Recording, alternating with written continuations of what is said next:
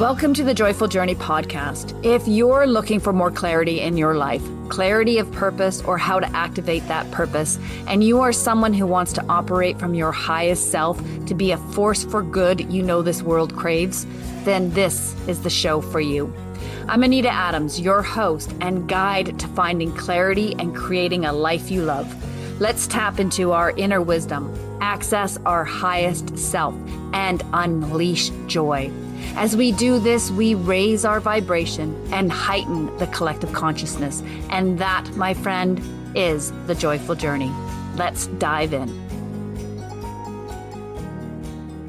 Hey, Joyful Journeyer, Anita Adams here, your host. And today I am honored to have as our guest, Moshe Gersht. Moshe is a author of the Wall Street Journal and US Today best-selling book, It's All the Same to Me. He's a TEDx speaker and spiritual teacher who has devoted his life to seamlessly bridging the worlds of the Torah tradition, mystical wisdom, the true nature of the human mind, and our collective struggles. His TEDx talk on happiness has already garnered over 1 million views. Today, we are going to dive into Moshe's latest book, which is sure to become another bestseller. The 3 conditions, how intention, joy, and certainty will supercharge your life. Welcome, Moshe. Thank you so much, Anita. What a pleasure to be here. I am so delighted, truly, truly delighted to have you as our guest and your beautiful presence. Thank you. You shine, you radiate, and your work is so important. It's so important. And I just feel honored to have this time to get to know you a little bit more. Before we get into some of the key teachings from your book, I want to know more about your backstory. I have it on good authority that you used to be a rock singer. So how does somebody go from being in a pop punk band to Talmud scholar, rabbi, and being a universal spiritual teacher? Wow. Loaded question. Life story, right? So, and thank you for it. I appreciate it. Yeah. So I'm born and raised in Los Angeles, and being from LA, there's the Hollywood entertainment theme kind of runs through the energetic space over here. And I was probably 10 when I realized I was in love with music. And then from a super young age, I had been playing classical piano for 7 years, and then I heard a rock song and then had to get a guitar. And from the age 13 to 20, devoted my entire life to this band, singer-songwriter, having a lot of fun. But it was more than just fun. It was like a passion. We signed to a label. We were on the radio and MTV when MTV was still a thing. And I guess even when people used to listen to the radio. And touring the country, it was a dream. It was my dream for sure. And playing with some of my favorite bands, an unbelievable life experience. And a nice anecdote just for this moment.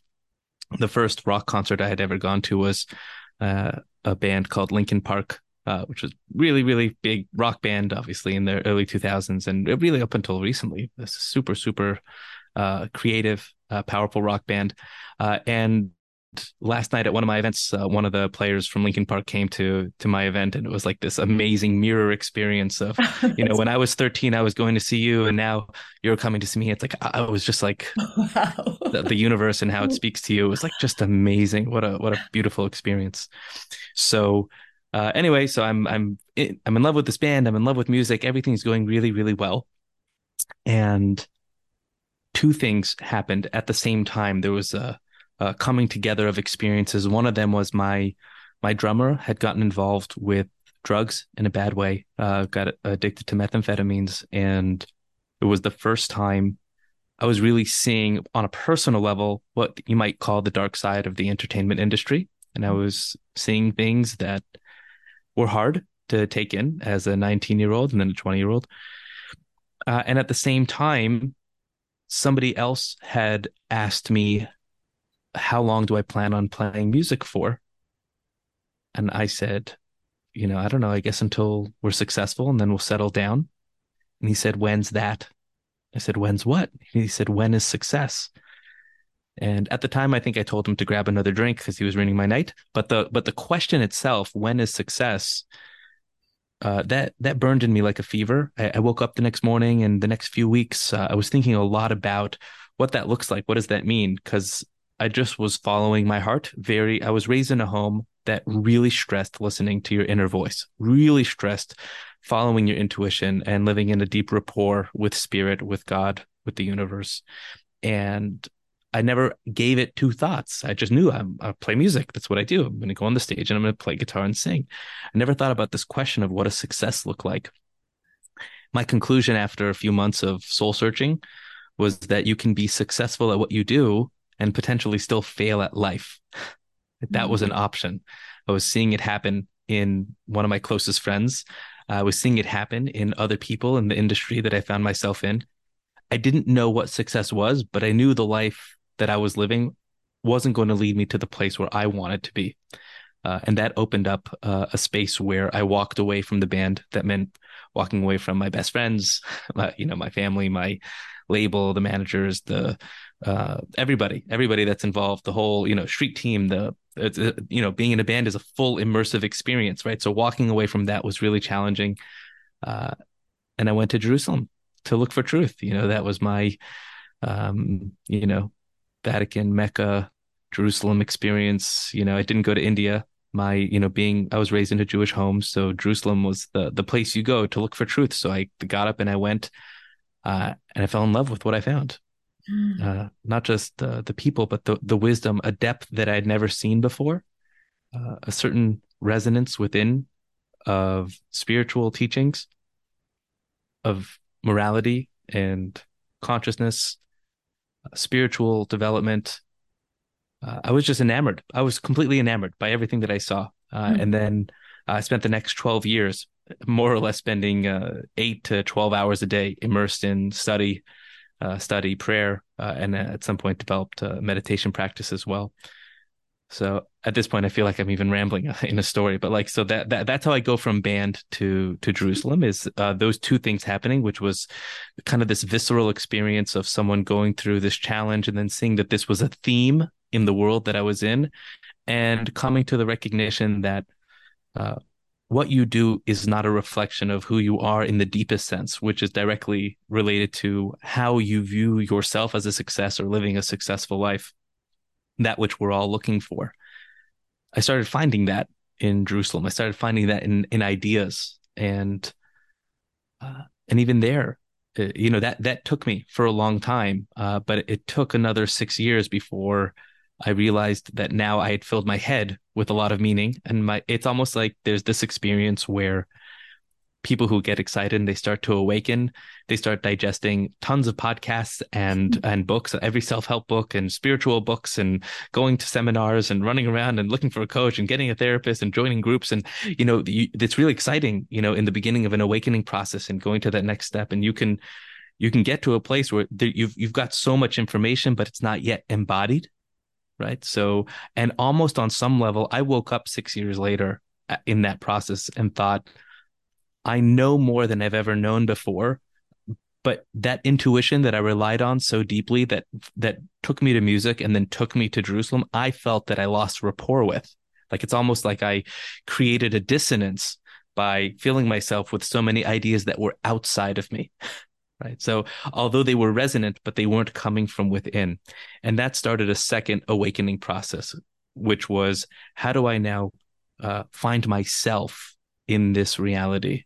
Find my way back to that place. And specifically, I found that in the teachings of Kabbalah and Hasidus, which are the more mystical side of the Torah tradition. Uh, and in terms of language, finding a lot of confluence of ideas and language in psychology books and New Age spirituality, where they were using, the English language to describe the same tools, methods, experiences that I was seeing in ancient books, written thousands of years ago, some of them a few hundred of years ago. And my life started to come alive in a really powerful and deep way during that. And then a few years ago, kind of a third awakening experience where I realized that, wow, I've been so blessed to go through so much, and at an age, that was young enough where I feel like, I can share this, with the world. maybe I should do this with my life, full time instead of whatever I was doing at the time. Maybe I can really move into this and start writing and sharing and teaching. And I've been very blessed these last few years to take my experiences from music, from deep study, from my own challenges internally, and reflect them and meet with individuals and write books. So I guess that's a nice brief outline of, my teenage years, my 20s, and now I'm in my 30s. So here we are. So wonderful. He touched on so many beautiful things. And one, I love that you come from a family, how blessed you come from a family that has nurtured that Mhm. and encourage you to go inward and connect with your inner wisdom. I feel like a lot of us are relearning that, are trying to remember that's what we come from. And just that you had a family that instilled that in you right from the get-go is really a beautiful blessing to have. So that's beautiful. And I love what you also said about the second awakening, that you were so caught up and excited about learning and expanding that you stopped tuning in as much. You were looking outward and you had to be reminded to come back in. I feel that that message may very well be for me right now in this moment, because I'm in that space where I'm so hungry for knowledge. I'm so hungry to expand that I have to remind myself to tune inward, to go inward. My process for doing that is and physical reminder is to step into nature. Nature Mm. is for me, is my portal to my highest self, and a physical reminder to connect. So, and I have stepped away from that recently, and I'm just getting back into that journey inward, that inward journey, which is so beautiful, so beautiful. Thank you. Yeah, I speak to a lot of authors and other speakers, teachers, seekers who are involved in this kind of work, and I find a lot, it's when you are working on spiritual projects, right? Now you're in it as a project and not just your own inner growth. Those are the times where we need to actually double down on our spiritual practices, on the things that keep us connected. Because even when we're doing spiritual work, sometimes, and I can say this for myself for sure, when I'm working on a book or when I'm working on, a book tour or I'm doing anything that's outward focused, I'm in the outward flow. Those are the times in my life where I need to double in. So if my normal meditation is about a half an hour, those are the times where I need an hour in the day, right? If I'm, spending, 20 minutes of learning or a half an hour of learning, I want to double that in my day. Whatever it is that I'm doing, I know that I need more of it in the time when I'm in the outward flow than when things are calm, if you will, or, steady and normal. That is so good to hear. I think that it's very timely for me, particularly to hear it. And I'm sure others listening to this will go, yes. So thank you. All right, let's talk about your new book, The Three Conditions: How Intention, Joy, and Certainty Will Supercharge Your Life. Can we start with you simply telling us more about these three conditions? Yeah. So the three conditions, maybe we'll start with the word supercharged and why that, if that's the goal, is a supercharged life, what that means. So we are born and one day we check out, and then there's the life we live in between.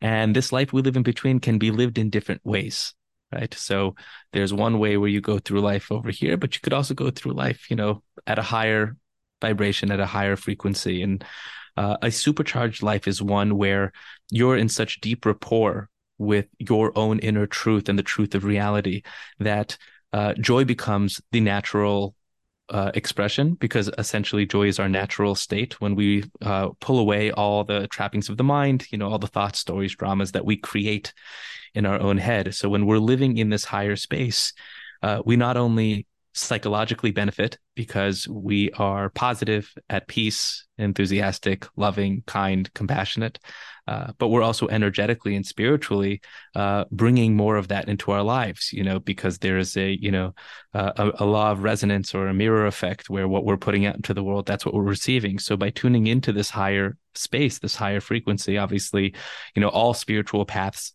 essentially teach some very, very basic underpinnings, right? There are these universal values that no matter what path you're in or what religion you're in, when you get to that place where you're living in that gratitude, that love, that joy, that peace, everything changes. It's a supercharged reality, and that means it's filled with energy, good energy, loving energy, compassionate energy.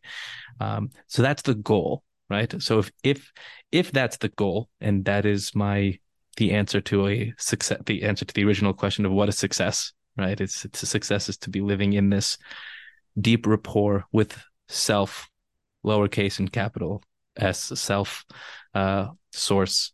So how do we get there, and how do we live in that space more often, where we can diminish the time where we're unconscious and expand the time that we are conscious?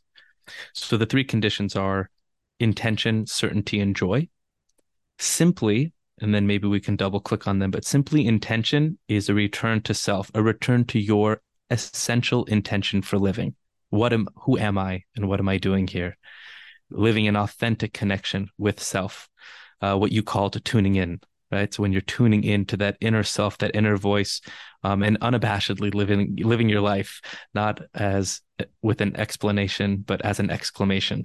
This is who I am, and I know the truth of who I am. Certainty is about awakening to the truth of what life is beyond you, right? So we live in a world of duality, even though there's a non-dual underlying energy.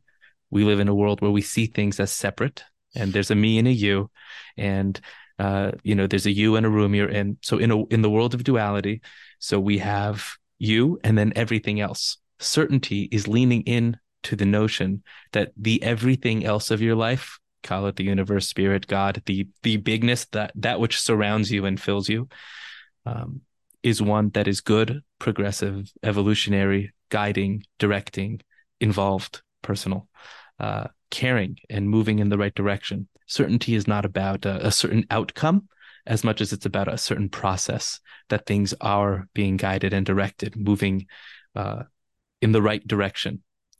So it's a fundamental belief about the universe. Yes, if intention reflects as I believe that I'm good and able, certainty reflects I believe the universe is loving and supportive. Okay, so having that certainty that living in a world that is loving and supportive. That's right. So it's not certainty about certain outcomes in one's life. The same way that intention isn't about setting goals. When I'm using the word intention, I'm talking about reaching for our highest intention of who we are. It's an awakening to the truth of self, and certainty is a reflection of awakening to the truth of the world we find ourselves in, right? Mm-hmm. So one that is loving and supportive. To the degree that those two things are in alignment, that you do associate with yourself and the world you're in as one that is good, loving, positive, evolutionary, working out in layman's terms, that things are working out. I'm working out. I'm okay. The world is okay. We drop our preconceived notions of what we were told the world is, what we might physically or emotionally experience the world to be, and go to a deeper place of presence where one experiences their natural state of joy, love, peace. And that's why joy is that third condition, the barometer or measuring stick to let you know that the first two are there, right? So if you are feeling frustrated, unhappy, angry, disgruntled, whatever, any sort of negative feeling, so you can, in that moment, you can stop and say, where am I disconnecting? Am I mad at myself? Is this about me, or is this about the life that I'm in? You can usually pretty quickly figure out what's the issue. Is this somebody else? Which in that case, you're not seeing them as being a supportive part of your human experience. Or maybe there's some self-flagellation that's happening and you're beating yourself up for something that you did earlier that day, and that's why you're feeling down. I'm trying to make life simple for people. All there is you and how you perceive everything that surrounds you. And it's either good or it's not. I love that. Thank you so much for this. And it's sparking some more questions. First off, I really love the idea of joy as a barometer, and I've never, ever once thought of it that way. And joy is a big part of the message that I feel compelled to share with the world, and connecting with joy. when am I disconnected? Using when you're not happy or when you're not feeling the joy, using that as a barometer, I think that's so powerful. And then you can tune in and figure out where is that disconnect. And I really love that. So thank you for giving that tool. I want to talk about the certainty aspect, particularly in the light of what's going on in the world today, because it doesn't feel for a lot of people very certain. It does not feel for a lot of people like a kind, loving, supportive world. How do we come to terms with that? Yeah, and that's the right question. It's certainly the question of the moment, and Mm. I think it's been the question of history. Mm. This is what we're doing. But let's first, before we get micro, let's look at macro just for a moment. So macro, we look at let's look at the last 5,000 years. Things are getting better, right? Mm. If we just take a step back and look at facts on the ground, life has gotten better for the collective and every individual, both in terms of how we look at each other as human beings, uh, morality, uh, a world that has evolved in terms of their understanding of nature, of spirit, of how we exist, how we coexist together. Obviously, medical, technological, societal, in every element, we have grown leaps and bounds. You just look at, every kind of 1,000 year mark, and then in the last 1,000 years, every 100 year mark, right? And then maybe in the last 100 years, every 10 year mark, right? There's movement. There's movement. We've been moving in a direction, and I think you probably will agree with me, as I feel like we're kindred spirits in many ways, that there's a great awakening that's even happening this moment. We're sitting in an awakening of individuals, and all the pain and suffering that we experience pushes us deeper in. Some it's going to push away, but for many others, that's what creates the space of awakening. Um, the same way that most individuals who find themselves on a spiritual path went through a challenge at some point to start an awakening process, collectively, that's what we've been doing on and off for thousands of years, right? And so when we look outside and we look in the world, before we get micro, just looking macro for a little bit, what we are going through now, right? It's 2023 in this moment. This is going to set up a lot of things that down the line, whether we can point to them or not, are going to be outgrowths of the pain that we're in now. And initiatives are going to be started, and programs are going to be started, and peace initiatives are going to be. I mean, so much is going to happen now because of what's happening in the world. We never pray for the tragedy. We don't want things to go wrong. But when they do, what makes them bad is when they're isolated and fragmented. But when we Mm. put them back into the macro, nothing is out of place in the general sense of how you look at reality. Things are moving forward, and that's a testament to the world we find ourselves in, right? So Absolutely. Thank you so much for sharing that perspective. And it resonates as deep truth within me as well. I see that. I feel that there is a great awakening happening. And I find there's so much hope for the future when I put those lenses on and I step back and I look at the big picture. So thank you for reminding me and the yeah, listeners of that. Awesome. absolutely. But I think we have to address the micro also, because whether it's, look, I live in Israel. I was there on October 7th. I was there for the 3 weeks following, and uh, tremendous unrest, a deep existential anxiety, grieving, um, Mhm. uh, being in the micro and experiencing tragedy and suffering. Uh, that's not the right time to say, "Don't worry, it's all working out." Yeah. Right? It's all okay. That's the inappropriate, insensitive response, even if that's true in the macro. In those moments, what certainty is because at some deep level, that is still true. That is still an underlying belief.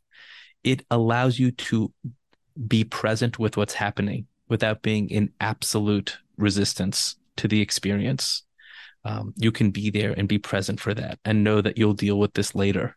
So it almost it packages and softens the pain of the micro experience. It doesn't change it, right? It doesn't change when, you know, when bad things happen. And what is bad? Bad is whenever we can't see how it's associated with God and with a good force, right? So whenever there's a massive disconnect, and so like, when people are being, murdered, God forbid, and, kidnapped, and when innocent people are finding their lives, in shambles, or lost. So we all mourn that collectively.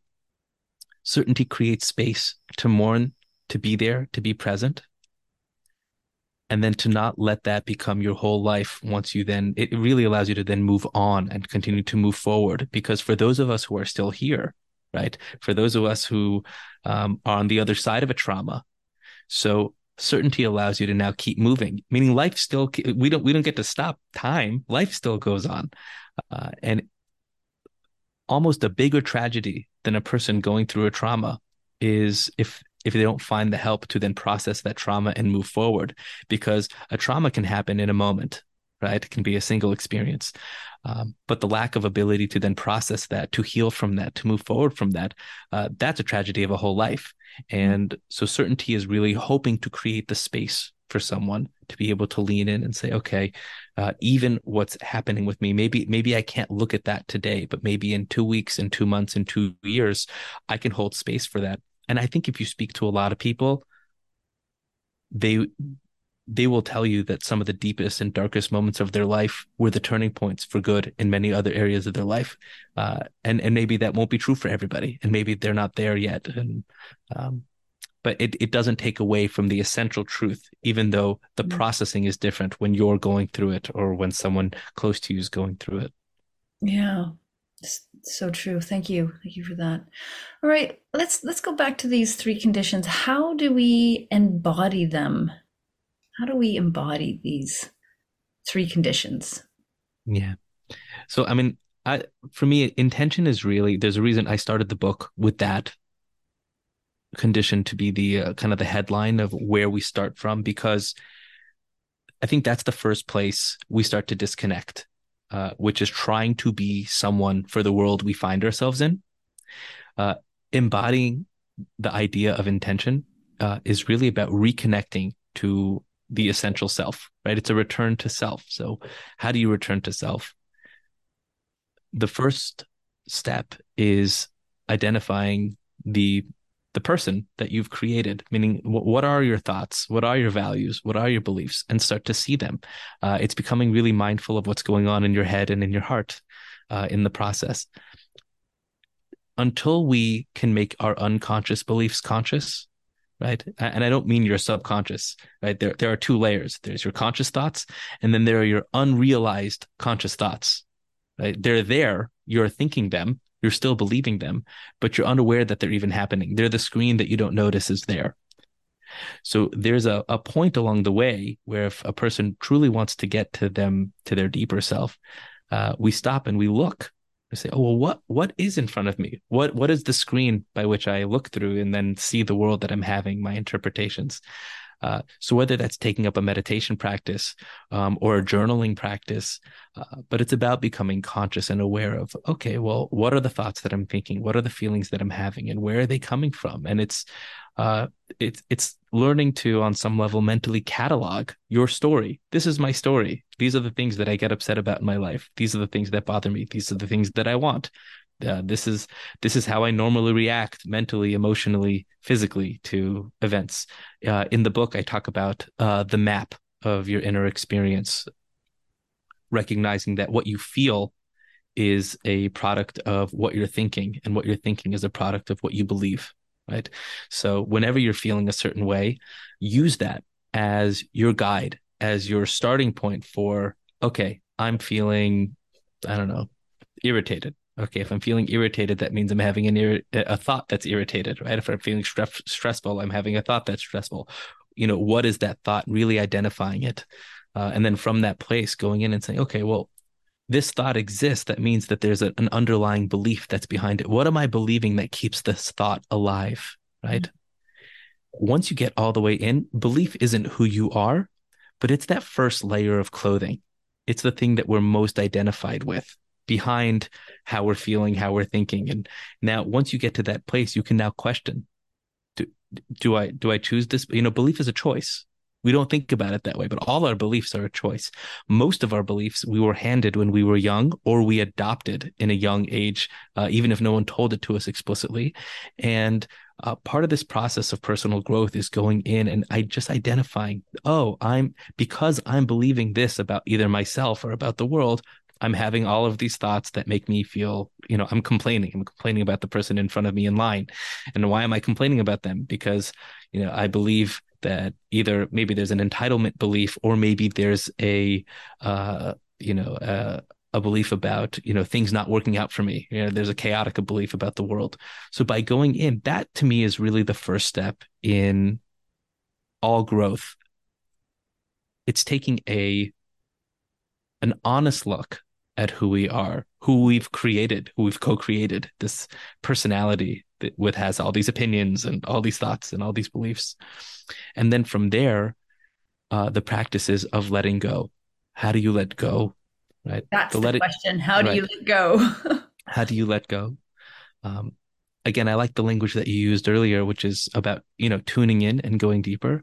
So for me, what I found at least the most direct way into this is developing a practice of meditation where you're sitting there and you spend time in that space and you learn to bring love and compassion to those areas. So let's take an example of somebody who maybe grew up in a home that was a bit volatile. And so now they have a picture of the world that has maybe a little bit more chaos than order. And so when things happen that are chaotic, maybe they've developed a cynicism and a sarcastic response to reality. Um, but it comes with pain, right? So that sarcastic response that to reality when things aren't going well. Um, now they're sitting there feeling frustrated about reality, and so that expresses itself as some sarcastic remark, and now they're kind of pushing it out into the world.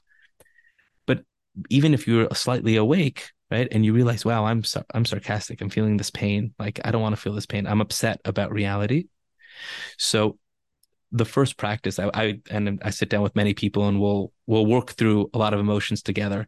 And you will sit down and you'll say, okay, where is that in your body? Right? Where's the feeling? Right? It's the feeling in your chest. Is it in your abdomen? Is it in your shoulders? Where is it? Sometimes it's in your face. Can you feel it in your cheeks? Where is the feeling most expressed?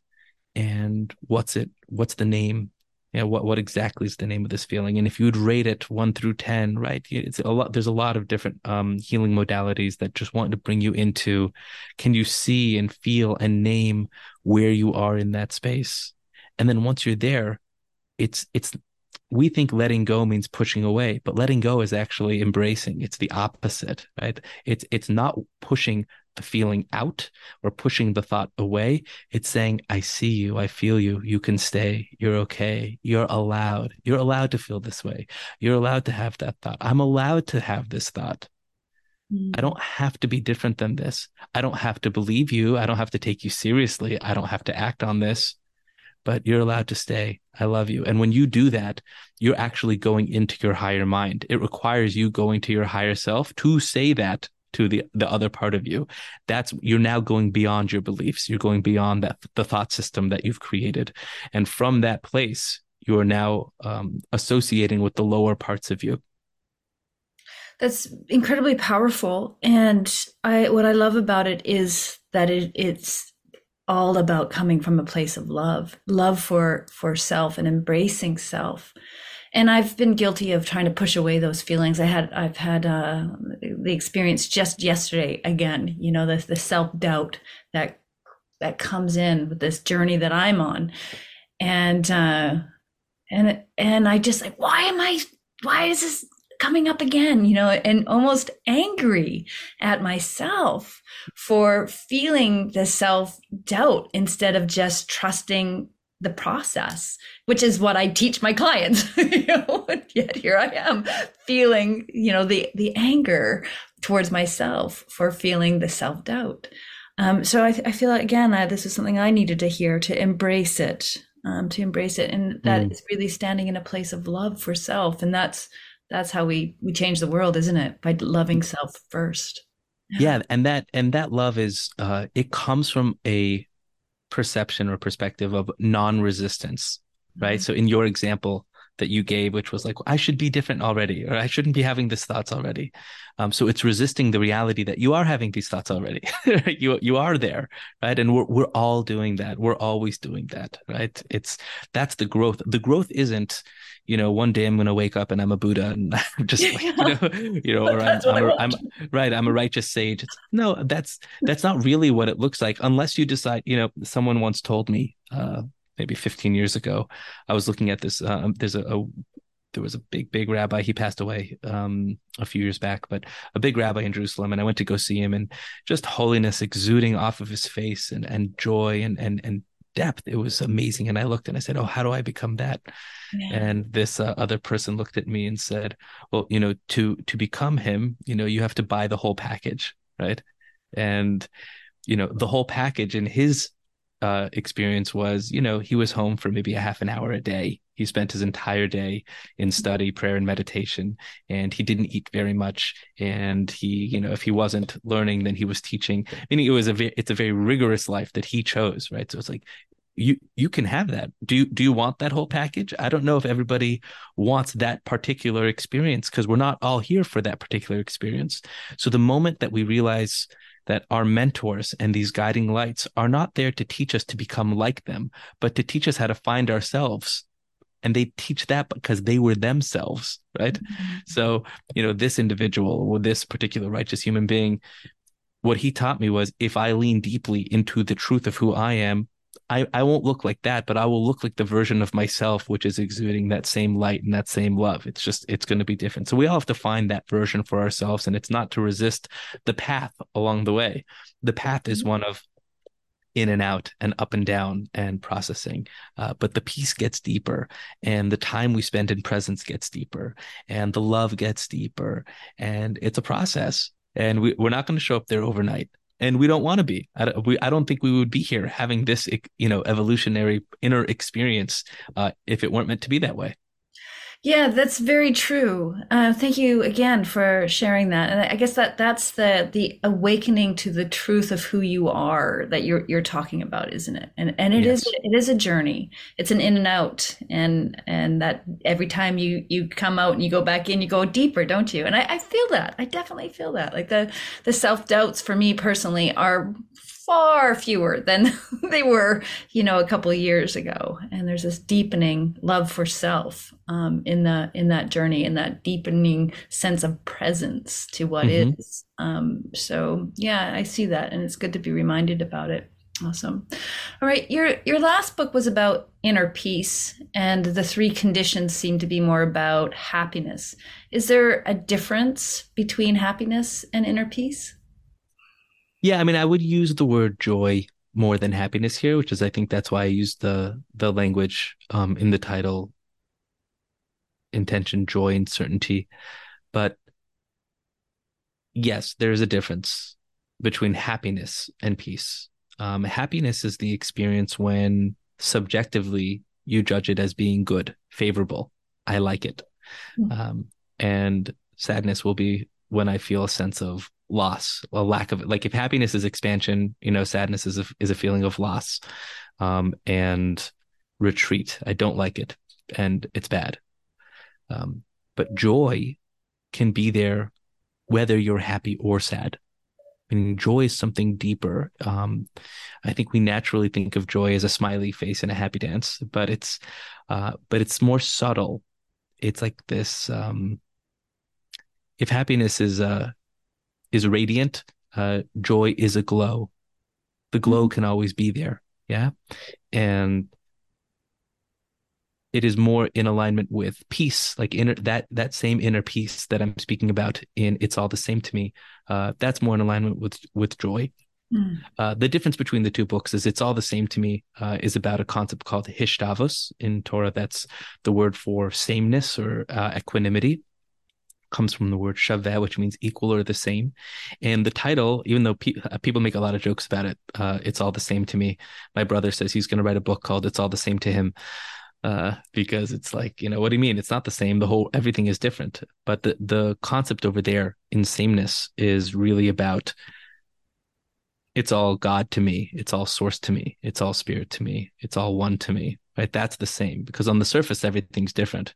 But when we start to dig a little bit beyond our own ego and beyond the shell of this world, we can start to touch that sameness. There's an infinite light that exists for everyone. In most wisdom traditions and spiritual traditions, you can break down reality into many layers. So I think the most basic is physical and spiritual, right? Surface and underneath the surface, and then if you go one step deeper, you'll find that there's three layers that are often broken down, which is material, and then energy and information, and then source or oneness, infinite, right? There's a breakdown through, and we can break it down even more. So it's all the same to me as about touching that very top, the infinite oneness source where there's a wellspring of love and joy and peace that comes from there. And the three conditions is really trying to help us process going first from our more material experiential reality, and now touching the energy and information that guides that experience. And if we are so blessed, if we can live in that space a little bit, now we can even open up the gates to some of that infinite light to come through into our minds, into our hearts, and then flow into our actions and our words. So I would say that's maybe the difference between the books. I think in like kind of modern new age lingo, they speak about, 3D, 4D, 5D. So if it's all the same to me is straight to the 5D, the three conditions is trying to bridge us into the 4D and then touch into that higher space, right? So that it's not just, we don't just jump to the top of the ladder. There's a ladder. We climb rungs, and the mind is an important part of this experience. Yeah, beautiful. I have so many more questions I want to ask you, but the time that we have allotted, I'm just going to ask you this last question.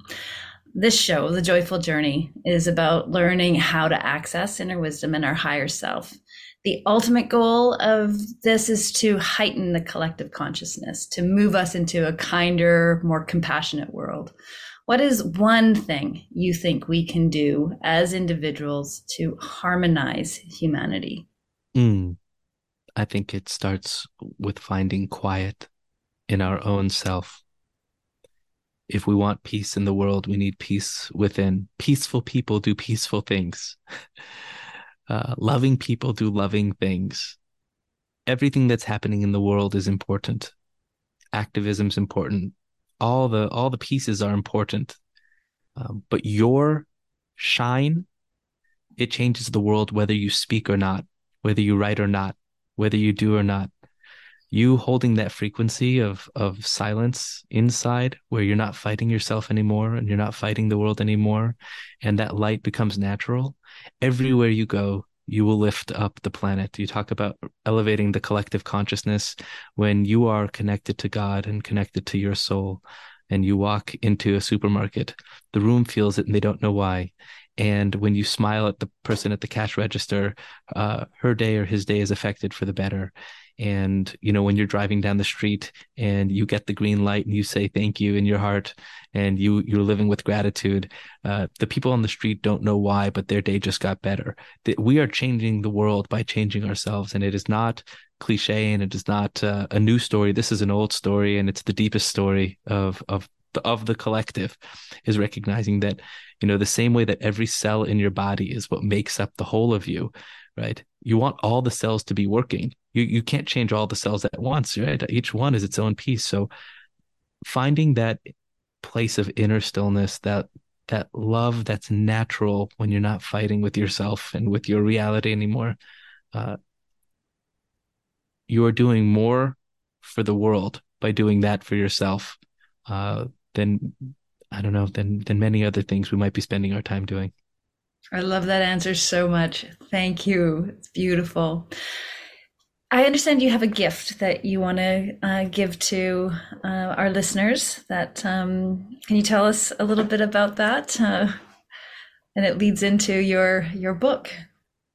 Yeah, there's a link that I'm sure if you don't have it, I'll send it to you. I have it. Where we're giving away a chapter. I think actually, if you get the chapter and you like it, and then you get the book, there's There's some other free gifts. There's some meditations and some other pieces that come along that as well. But there's a free chapter that people can get right now on the website. You can go to moshegersht.com and there'll be a pop-up or something somewhere where it tells you if you fill this in, you get your free piece from the book. And I certainly hope you enjoy that element of the book. But look, joy's waiting for you, right? That we're here in the joyful journey together, right? So joy's waiting for all of us. I'm happy to be a part of it in any way that I can be. Awesome. So wonderful to have you join us today, Moshe. It's just been a real privilege. Yeah, I feel it. I feel it here. And I'm excited about reading your book, and I strongly encourage listeners to check it out as well. We've had the honor to hear just a little bit of the wisdom this beautiful soul has shared with us, and there's much more to be absorbed from his work. So please do check it out. Thank you again for joining us. And Joyful Journeyer, thank you for tuning in. Please share this with anybody you think would benefit from it. Rate the show, leave a review. Those comments, those reviews go a long way to helping us reach more people and ultimately raise the collective consciousness. So be part of that movement with us. Thank you again, and we'll catch you next time. Bye for now.